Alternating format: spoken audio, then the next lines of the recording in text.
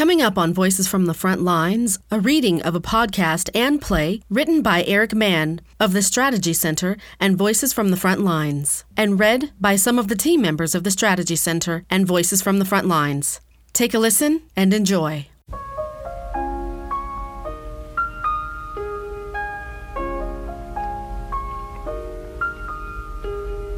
Here comes the sun, little darling. Here comes the sun. I say it's alright. It's alright.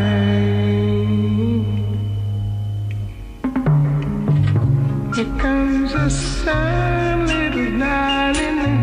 Here comes the sun. I say it's alright.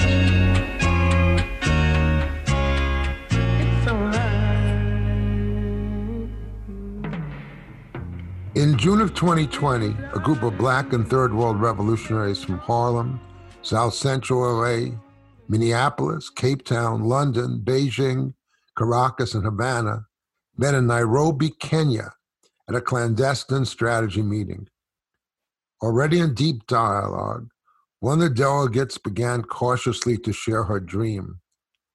But as she told it to the first comrade, he said with excitement, but also a sense of self-protection, to avoid being seen as delusional, that he had also the same dream. But there was a too impossible to believe outcome.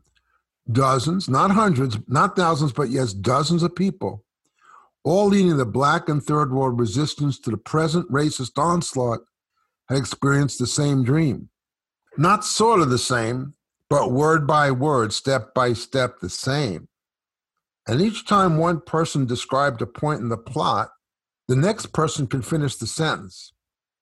That led to an escalation of the resistance, and if it can be believed, a future belief that a collapse of the U.S. imperialist white settler state was possible and that a revolutionary government could come to power. Now, I've been honored that they shared this story with me. Now, after going through channels, they've allowed us to tell their story. Now, it's being recorded in June 2020, but as you will see, the events we describe have already happened, for now we're in January 2021. They recorded their dreams with the hope that their revolutionary experiment in magical realism could come true. As you'll see, it did. If for any reason you learn of this before the events take place, swear to yourself to secrecy, because the entire scenario took place because the revolutionaries kept their dreams to themselves until they made them happen. But what a story. It begins with how the Too Black to Fail movement added another battalion to the growing revolutionary army against the U.S. imperialist white settler state, and how the army of revolutionary ancestors, oh, but wait, I'm getting ahead of my story. Let the story tell itself. In the fall of 2020, the Too Black to Fail revolutionary movement exploded out of the urban rebellions sparked by the United States government. There was the COVID-19 Black Death strategy of the U.S. government that killed more than 10,000 additional Black people as whites escaped COVID-19's worst wrath. Then there was the police murder of Breonna Taylor, the Klan murder of Ahmaud Arbery, the police murder of George Floyd. And as the Black nation grieved, the Atlanta police made it clear that defund the police is the only solution. They murdered Rayshard Brooks by shooting him in the back. Then as Trump, the business elite, and the white racists demanded to open up the white economy despite a continued threat of COVID-19, we saw what we knew all along, but could barely imagine. There in front of our eyes was the economic and social pandemic. The Black economy was devastated. Then in August and September, the US corporations, more afraid of losing their customers to Amazon, DocuSign, and Zoom, demanded to open up the economy. And Trump and company said, okay, this is going to be great. You are on your own. Only then, when the pandemic was still lethal, but the system was forced open, Black people and their allies began to calculate the terrible toll of the economic and social pain of the white virus. Starting in March, as the COVID-19 exposed the joke of the U.S. public health system, especially for Blacks, Latinx, and low-income people, the U.S. Congress passed a massive $2 trillion measure to prop up failing corporations. They gave massive loans and grants to airlines, casinos, $1,200 grants for people with bank accounts, increased unemployment benefits. What about those with no jobs on the books, as employers paid cash to avoid taxes? What about millions in the informal economy jobs where there are no contracts, no records, no official employment, and no unemployment insurance? What about so many Black, Puerto Rican, Latina women trapped in their homes carrying out unpaid labor? What about other working women in white folks' homes propping up their privileged lives while not having enough time and energy to manage their own, which somehow they still always find but a great cost to themselves? As the dust settled, it became clear that an economic and social pandemic had rained down on the Black masses, which somehow they still always find but a great cost to themselves. As the dust settled, it became clear that an economic and social pandemic had rained down on the Black masses, a catastrophe of homelessness, Black businesses closed for good, entire families out of income, restricted food stamps programs. This escalated the already astronomical Black unemployment, especially among youth and Black men, but Black people of every age and gender.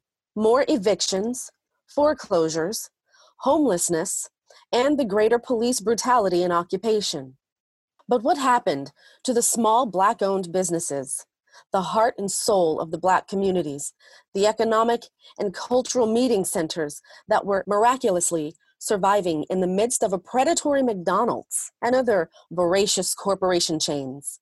It became clear that they were decimated with no billions, no millions, no thousands from the Republicans or the Democrats.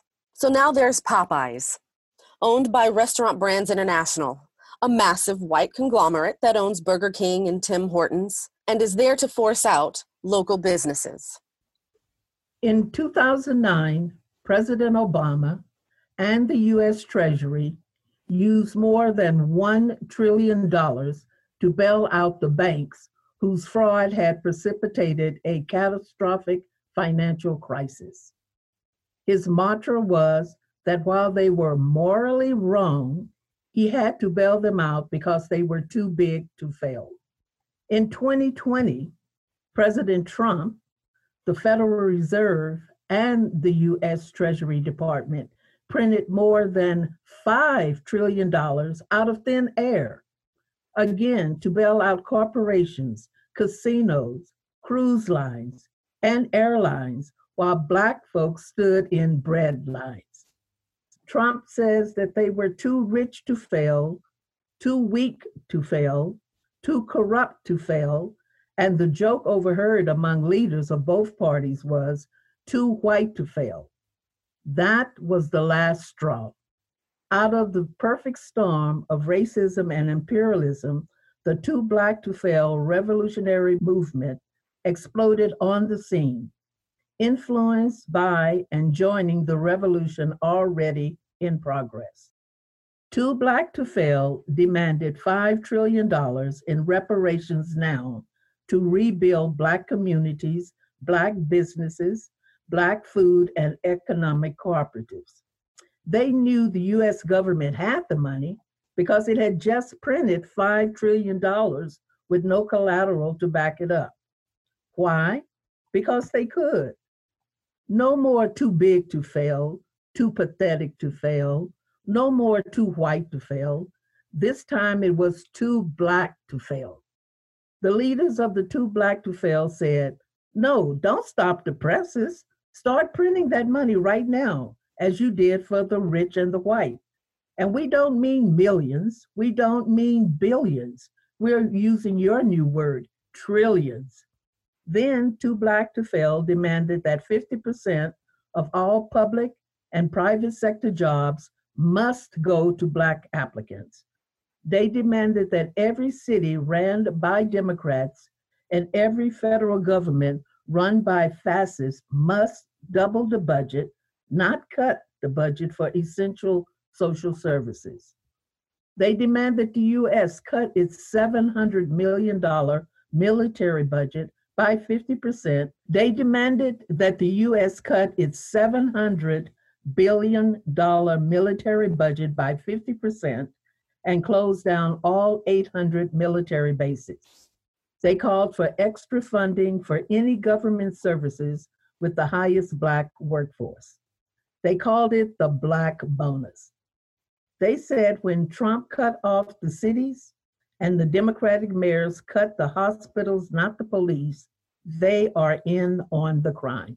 Too Black to Fail was deeply rooted in the work of William L. Patterson, the great Black communist attorney who wrote the legal indictment, "We charge genocide for the crimes of the U.S. government against the Negro people" in 1951. Yes, 1951. They were rooted in the work of Queen Mother Audley Moore, founder of the Committee for Reparations of Descendants of U.S. Slaves. Queen Mother was also a founding member of the Republic of New Africa to fight for self-determination, land, and reparations. The principle of Pan-Africanism, reparations, and an end to U.S. genocide against the Black nation guided the work of the Too Black to Fail movement. The Too Black to Fail revolutionary movement drafted a statement that was greeted with enthusiasm by the larger movement and reflected by now a strong Black and revolutionary consensus. Our communities demand at least $5 trillion and more until we tell you to stop. This is the first step, not the last. We hold you responsible forever for your crimes in the transatlantic enslavement, torture, and brutalization of 15 million Africans. We hold you responsible in perpetuity for the crimes of Jim Crow, the new Jim Crow, slavery by any other name, the racist enslavement complex, and the present police holocaust against the Black nation. We situate ourselves in an anti-colonial, anti-imperialist tradition of our people. The Student Nonviolent Coordinating Committee and Stokely Carmichael said, "Hell no, we won't go to Vietnam." Hell no, we won't go! Muhammad Ali said, "My conscience won't let me shoot my brother or some darker people or some poor hungry people in the mud for big, powerful America." My conscience won't let me go shoot my brother or some darker people or some poor hungry people in the mud for big, powerful America. And Dr. King told it like it is. The United States, my government, is the greatest purveyor of violence in the world. They asked if our own nation wasn't using massive doses of violence to solve its problem, to bring about the changes it wanted. Their questions hit home, and I knew that I could never again raise my voice against the violence of the oppressed in the ghettos without having first spoken clearly to the greatest purveyor of violence in the world today, my own government. The leaders of the Too Black to Fail concluded, "We do not want a better place in the empire. We will work for the fall of the U.S. empire once and for all." Then, having won its place in history, the Too Black to Fail movement marched into the People's Army of 10 million with Black Lives Matter, Movement for Black Lives, and other Black, Indigenous, Latinx groups, and millions of white anti-racist soldiers in the broadest united front against racism and empire. Out of that explosion, the movement developed a core program, tearing down the police and military state among them. But as group after group joined the revolution and the system made mistakes of epic proportions, the Black Liberation Movement, as part of a third world revolution of category 10 proportions, began to understand it could smash the U.S. white settler state once and for all. So that's the opening scene of the pilot, episode 1, a reality show so real that by the time you see it, it's old news. Gil Scott Heron's admonition was even more relevant now. Black people will be in the street looking for a brighter day. The revolution will not be right back after a message about a white tornado, white lightning, or white people. The revolution will be no rerun, brothers and sisters. The revolution will be live. The revolution will be live.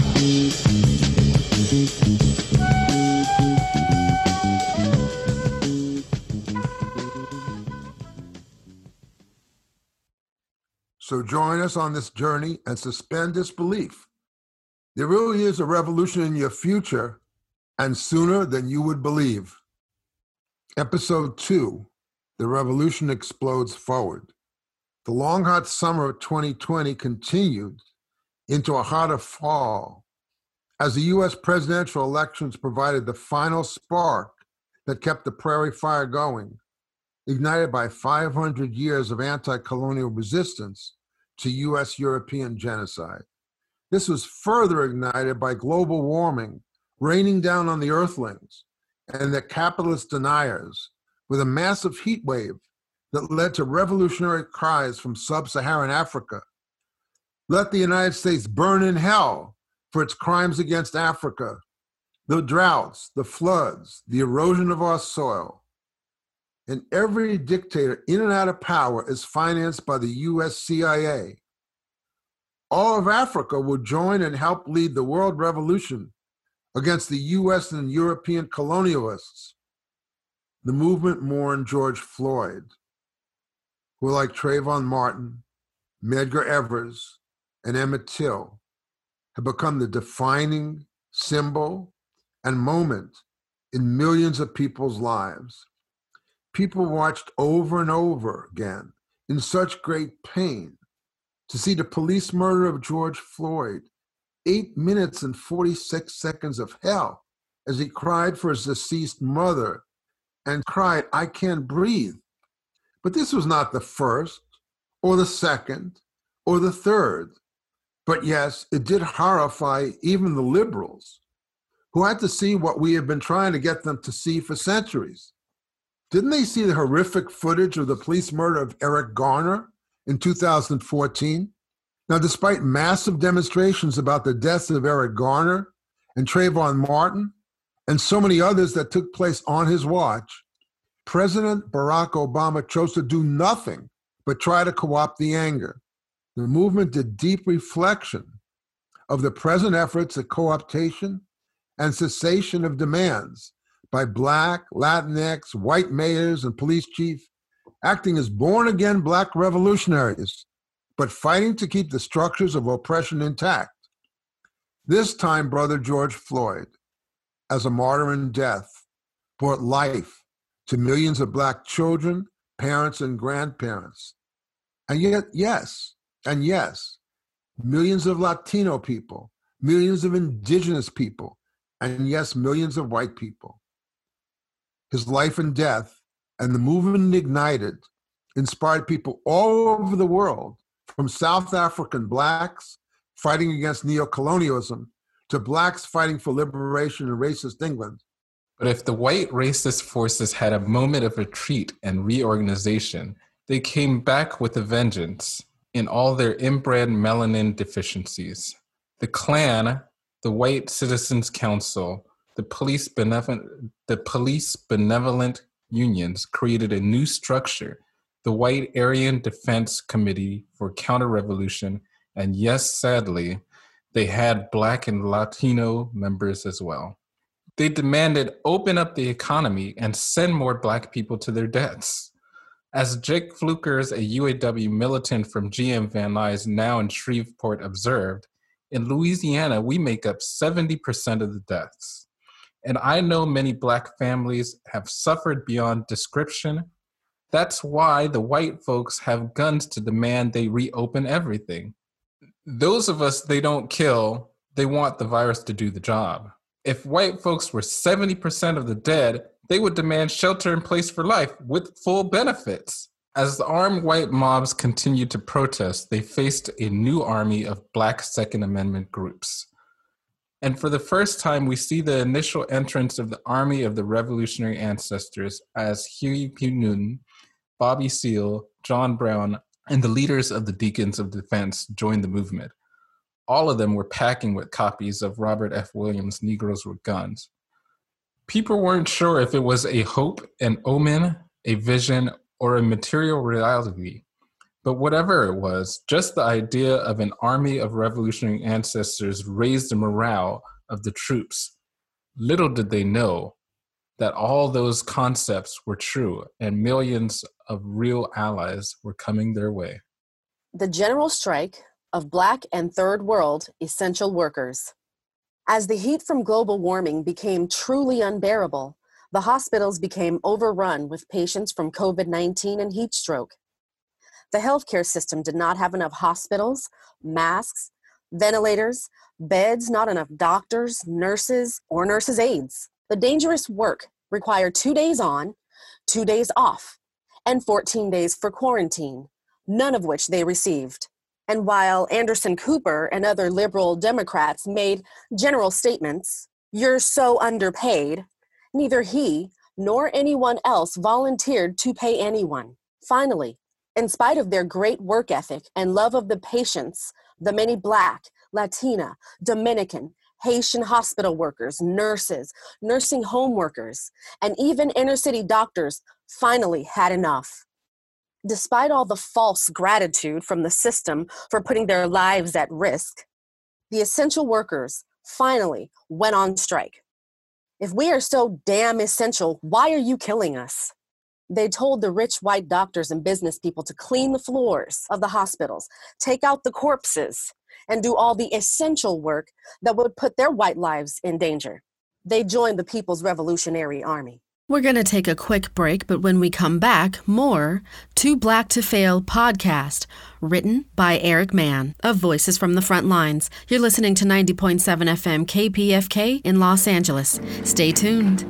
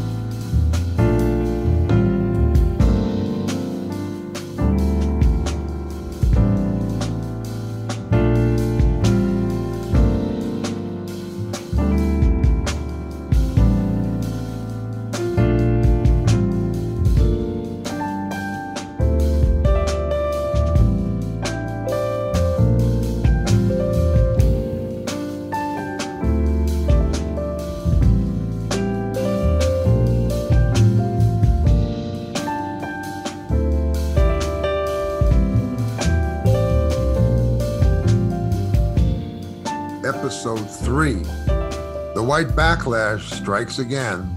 As the movement grew, they were met with another white wall. Now there was another wave of white and middle-class backlash, even among some of their newfound allies. They explained, "Don't get us wrong, we're still deeply upset, but aren't you going a little too far, too fast? Aren't you hurting the very people you're trying to help? You can't deny that the police are hiring new chiefs, banding chokeholds, getting better body cameras, even passing laws to better prosecute the bad apples. And can we talk realistically? Donald Trump is the main danger. Don't you agree? The elections are in 3 months, and we have to unite around Biden and the Democrats. This is your great chance. Don't give up. Just slow down a little. Let's get rid of Trump, and then you can protest again. But we still need white moderate voters. You yourself said it's a white settler state. So until we change, we need the middle class, white women in Peoria. And how can I say this effectively? You people are turning her off." Contrary to the stereotype, most of the leaders of the movement understood those concerns, but they answered. Some of us do believe in defeating Trump. It's critical, but most of our members have had 1, 5, 10, 20, 30, 40, and 50 years of sabotage and repression by the Democrats, from Johnson to Clinton to Obama. We live in the cities where the Democrats rule with an iron fist and build up police budgets, from Mayor Bill de Blasio to Mayor Eric Garcetti and everyone in between the coats. Who put all the Black folks in jail? Bill and Hillary Clinton with their super predator and effective death penalty act. Who drove women off of subsistence government programs with the slogan, ending the welfare as we know it? Clinton from Arkansas, Gore from Tennessee, won on the time to elect 2 cracker platforms. And what of Barack Obama? He won with all of our help. He had a landslide victory, control of the House and the Senate. He did nothing for Black folks and build up the police and the military. And stop with these disillusioned revolutionaries and former new communists who have now become Democratic Party apologists. Our movement must continue. Tell the Democrats to support our demands instead of asking us to support their electoral aspirations. The revolutionary movement organized a march to take over Washington. At first, like the 1963 March on Washington for Jobs and Freedom, it hoped for 50,000 people then. At first, like the 1963 March on Washington for Jobs and Freedom, it hoped for 50,000 people, then 100,000 people. And by August 28, 1963, there were more than 250,000 people that were there. Not without apprehensions, they all agreed that the movement needed to keep the political initiative. The march to take over and take down Washington was picking up momentum. But faced with growing forces against them, the leaders meditated, chanted, danced, drummed, and shouted to the sky, "We need more troops. We call on our gods to come to the rescue." Episode 4, The Rise of the Army of Revolutionary Ancestors. To their amazement, their prayers were answered. At first a dozen, then several hundred, then thousands, and yes, tens of millions of veterans of the Army of Revolutionary Ancestors answered their call. The ARA was led by tens of thousands of great revolutionary leaders throughout history. Its first line was led by the revolutionary heroes and sheroes who had earned their right to lead. There was Tecumseh and Sitting Bull, Toussaint Louverture and Kwame Nkrumah, Martin Delany and Frederick Douglass, Fannie Lou Hamer and Claudia Jones, Cesar Chavez and Hugo Chavez, Gloria Richardson, Che Guevara and Mao Zedong, and of course, Dr. Martin Luther King and Malcolm X. Their ranks were filled with General Marcus Garvey of the Universal Negro Improvement Association, Cyril Briggs of the African Blood Brotherhood, and W.E.B. Du Bois and his Pan-African comrades wearing his Niagara Movement T-shirt and Communist Party hat, chanting his brilliant indictment, "The U.S. is the land of the thief and the home of the slave." And then the greatest miracle of all, 15 million enslaved Africans, forming the African Underwater Revolutionary Front, arose from the oceans. They had been there for centuries, building a cooperative maroon colony with indigenous people in alliance with the fish, plankton, and whales, preparing for this moment. They were treated as revolutionary royalty, which they were. Each person spoke in their original African tongue. They watched in awe as Ho Chi Minh, the veterans of the National Liberation Front of Vietnam, and the greatest revolutionary general of all time, Vo Nguyen Giap, marched in unison, chanting, "Black Lives Matter, national liberation, not neocolonialism in the third world now." Imagine millions of troops stopping at the side of the road, reading Giap's "How We Won the War." the astounding story of how Vietnam defeated the U.S. in a protracted People's War. But Giap was there, explaining his theories of the link between policy and strategy, which leads to what he called his operational approach.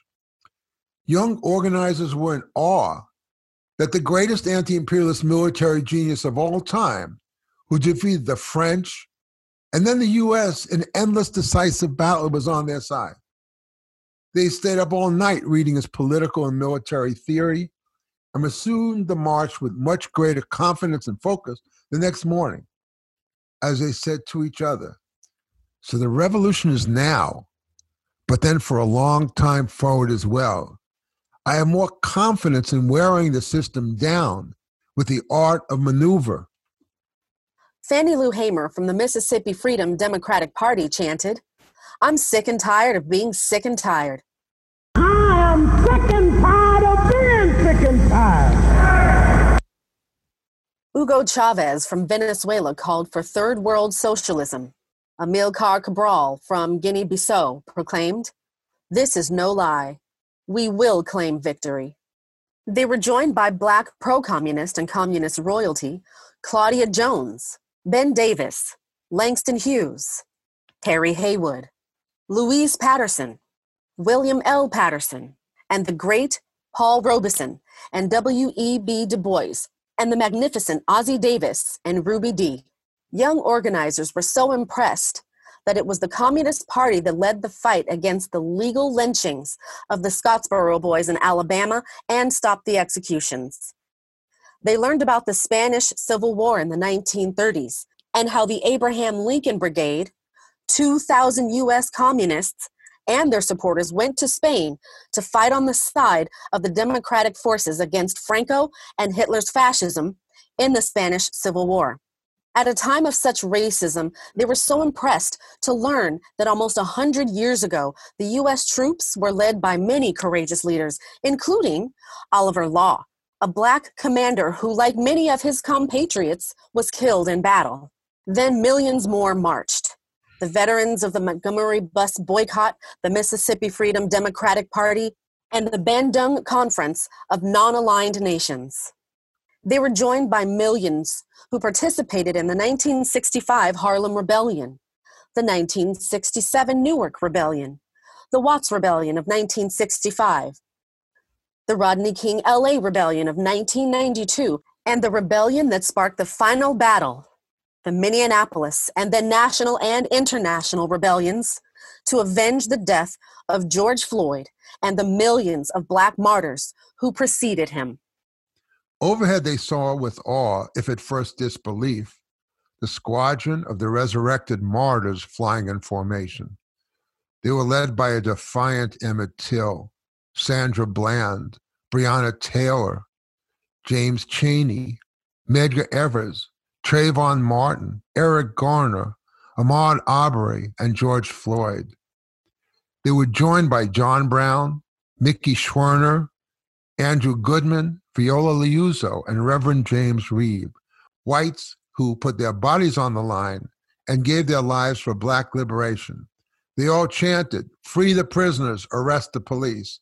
Free the prisoners, arrest the Klan." They were joined by the past, present, and future alliance, Black Lives Matter, Movement for Black Lives, the Dream Defenders, Rising Majority, Black Youth Project 100, We Charge Genocide, Asada's Daughters, Bus Riders Union, and the Dreamers. Young, gifted, and black. Oh, what a lovely, precious dream. To be young, gifted, and black. Open your heart to what I mean. In the whole world, you know, there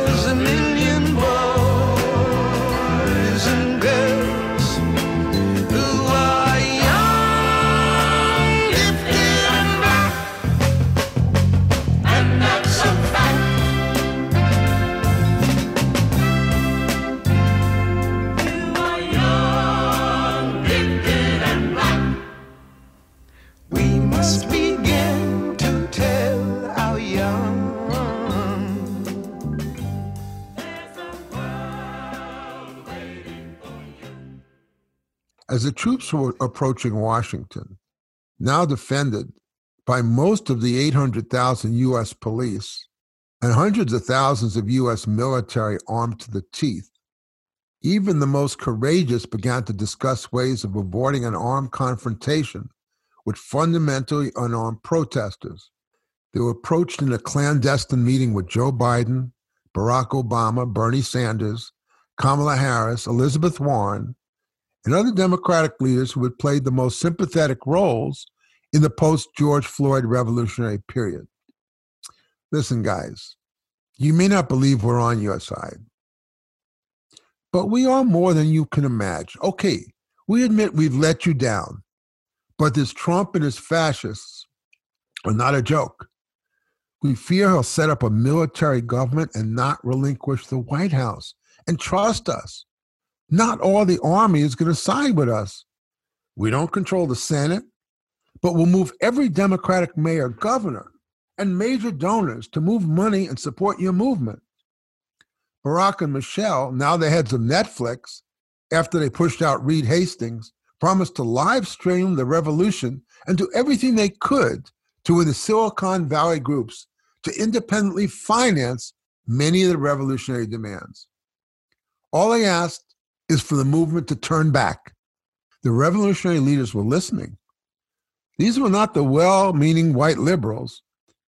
This was the ruling class.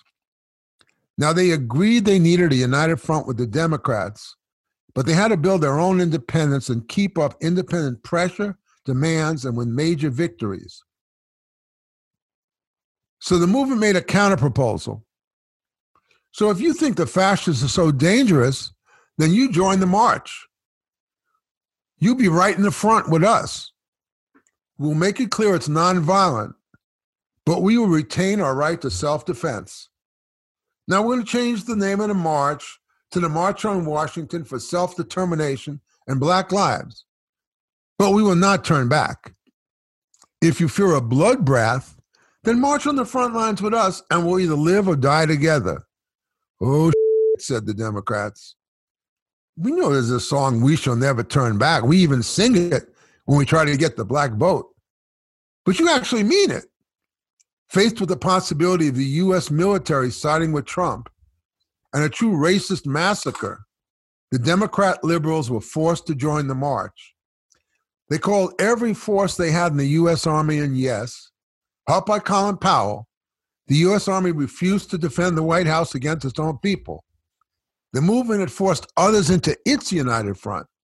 Now, both sides need each other, and the movement leaders did a lot of talking about when we get back to Washington, we have to build a deeper base and even more independent institutions. The March on Washington was an enormous success.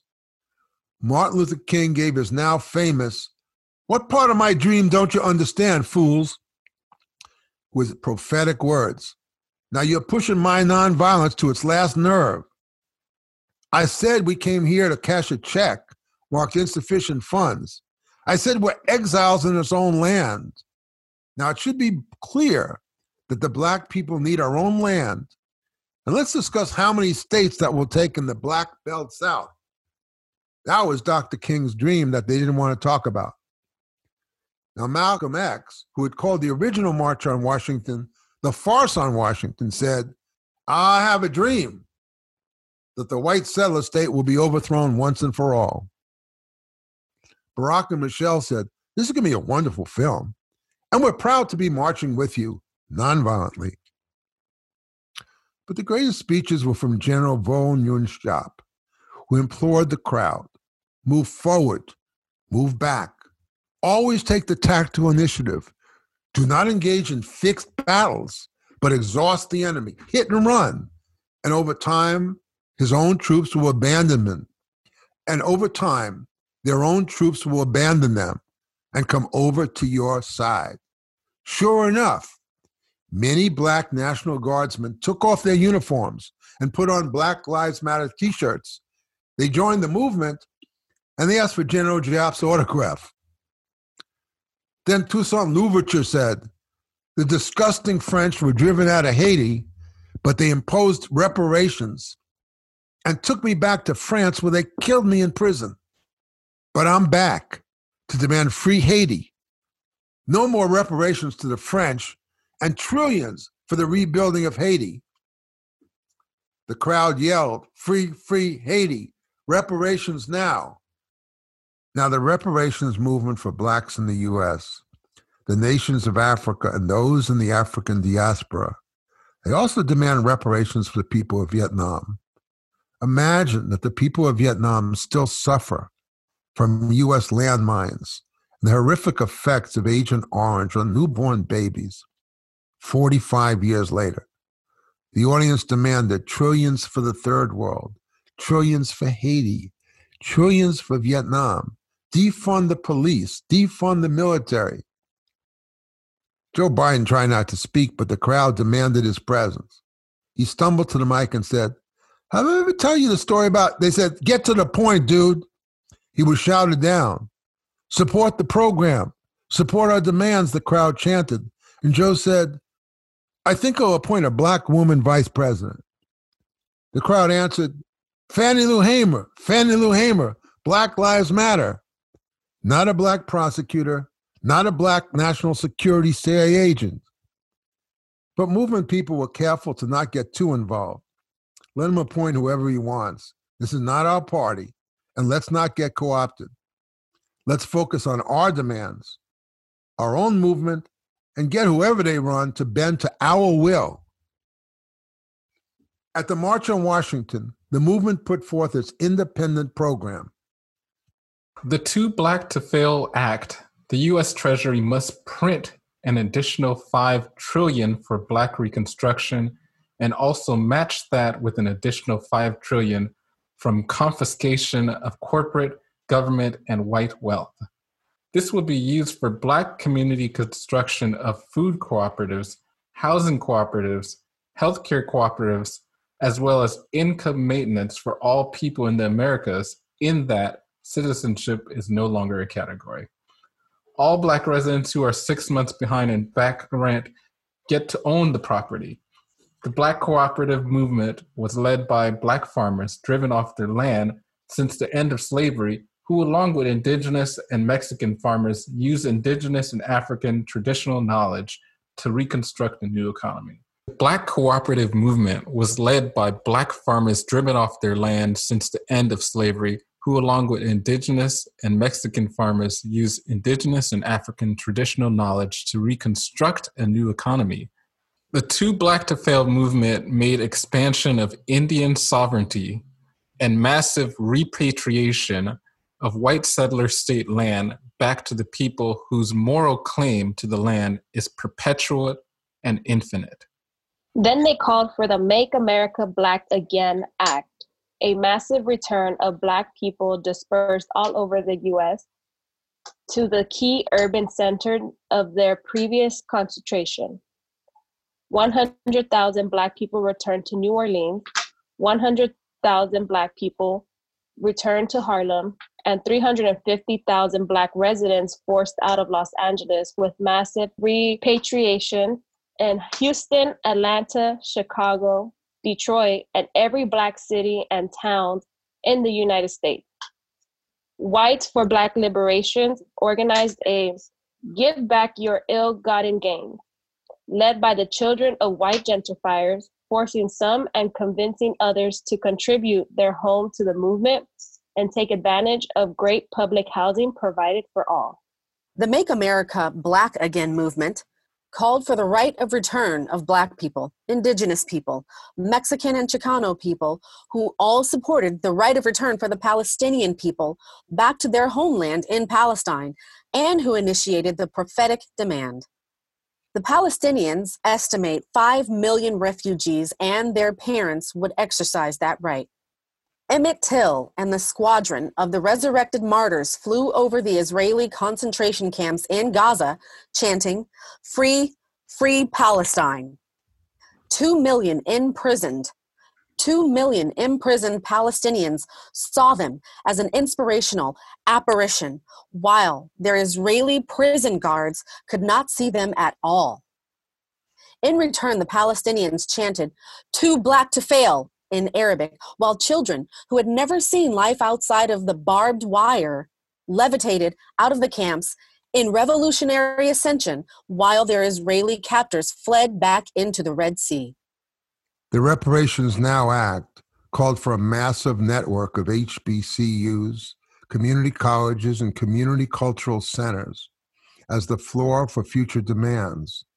The long-standing call for reparations as a frontal assault on the history and legitimacy of the white settler state and a structural and collective Black liberation movement, as always in Black history, reached out to indigenous and all third world people as an instinctive and conscious strategy. Reparations as power and consciousness involved reading an indigenous people's history of the United States by Roxanne Dunbar Ortiz, Black Reconstruction America by W.E.B. Du Bois, How Europe Undeveloped Africa by Walter Rodney, and The Open Veins of Latin America by Eduardo Galeano. Then they passed or demanded the Black New Africa Climate Act. This was to supersede the Green New Deal, the Black New Africa Climate Act. The marchers demanded the U.S. cut all U.S. fossil fuel production and consumption by 50% of 2005 levels by 2025, and adopted the Bus Riders Union Free Public Transportation, No Cars, No, and adopted the Bus Riders Union Free Public Transportation, No Cars in the U.S. campaign as a radical program for greenhouse gas reduction emissions from autos. They demanded the U.S. must make an immediate grant of $2 trillion in climate reparations to the third world for wind, solar, and zero emission. The U.S. must make an immediate grant of $2 trillion in climate reparations to the third world for wind, solar, and zero emission energy in return for U.S. climate crimes. The Dr. King Beyond Vietnam Act, they demanded. The U.S. must cut all U.S. police and military budgets by 50%, and then 50% again and again. This also involved closing down all 800 U.S. military bases of occupation all over the world and signing non-aggression and nuclear disarmament pacts with China, India, Pakistan, and Russia as part of a massive nuclear campaign, as a massive campaign for nuclear disarmament. Then they demanded the right of self-determination of Black people, Latinos, and indigenous peoples inside the U.S., up into and including the right of secession. The movement envisioned the revolution as dismantling the forced indivisibility of the United States. No more one nation indivisible. Now they demanded a revolutionary federation of the Americas, from Alaska to Cape Horn. As such, in order to protect cultural and political autonomy and self-determination, each oppressed group would have the right of secession.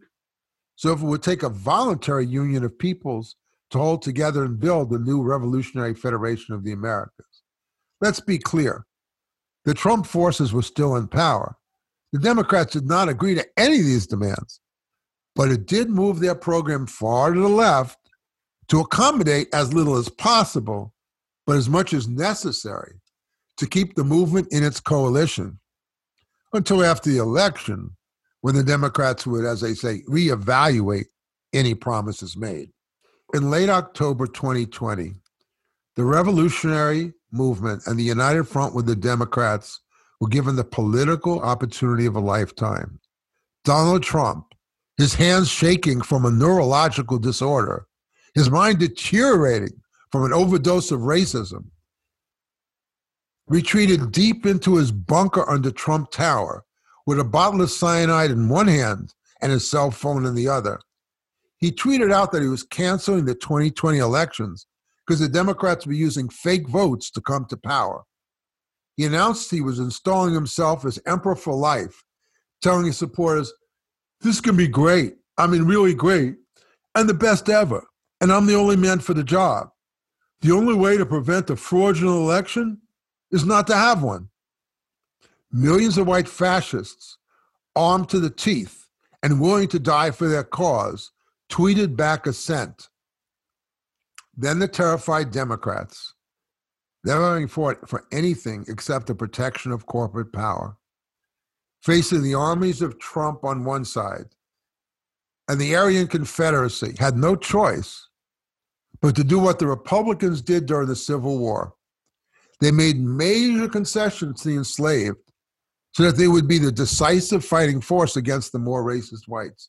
They passed legislation for massive grants to Black communities, yes, in their trillions. Immediately, the U.S. government gave assistance in the trillions for Blacks to return to their homes in U.S. cities. The U.S. government immediately cut off all federal funding to U.S. police forces as the first step. And yes, gave another $5 trillion to Black urban and rural reconstruction. As Trump declared himself emperor, the Democrats formed a coalition government, and with the support of most of the military, took over the Congress and convicted Trump of high crimes and misdemeanors. Trump was arrested and placed in a federal prison in Tulsa, Oklahoma, so he could celebrate Juneteenth every year as he had hoped. This is the end of season 1. Here is the trailer for season 2 of Too Black to Fail, La Luta Continua. Trump escapes from custody with the help of the Aryan Nation and enters into negotiations with Richard Branson of Virgin Space and Elon Musk of SpaceX for a mass exodus of his forces to set up a new colony on Mars with him as emperor.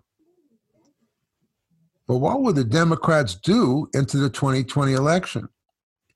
Where will the movement go from here? We will see future conflicts among the leaders, disagreements on what the movement promises and what it got. Will the movement weaken or fall apart as racial, national, and factional differences reemerge?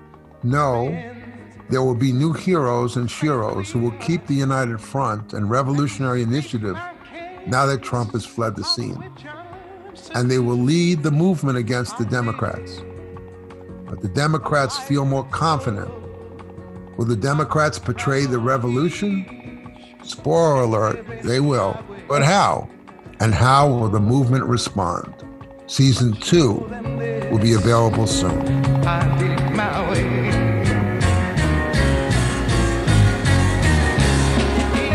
Yes, regrets. I've had a few, but then again, too few to mention.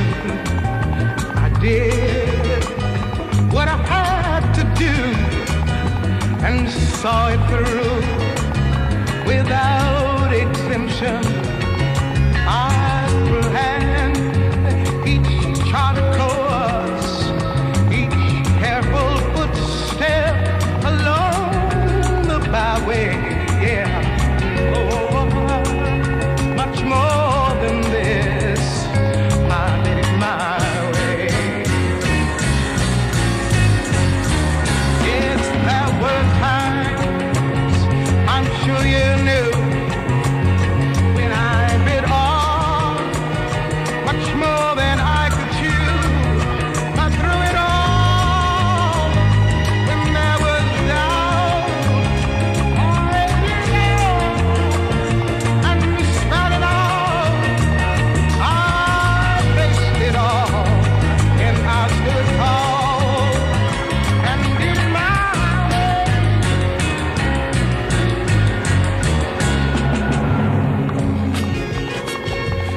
I've laughed and cried, I've had my fill, my share of losing. Now tears subside. Find it all so amusing to think I did all that, and may I say, not in a sly way. Oh, no, no, no, no, not me.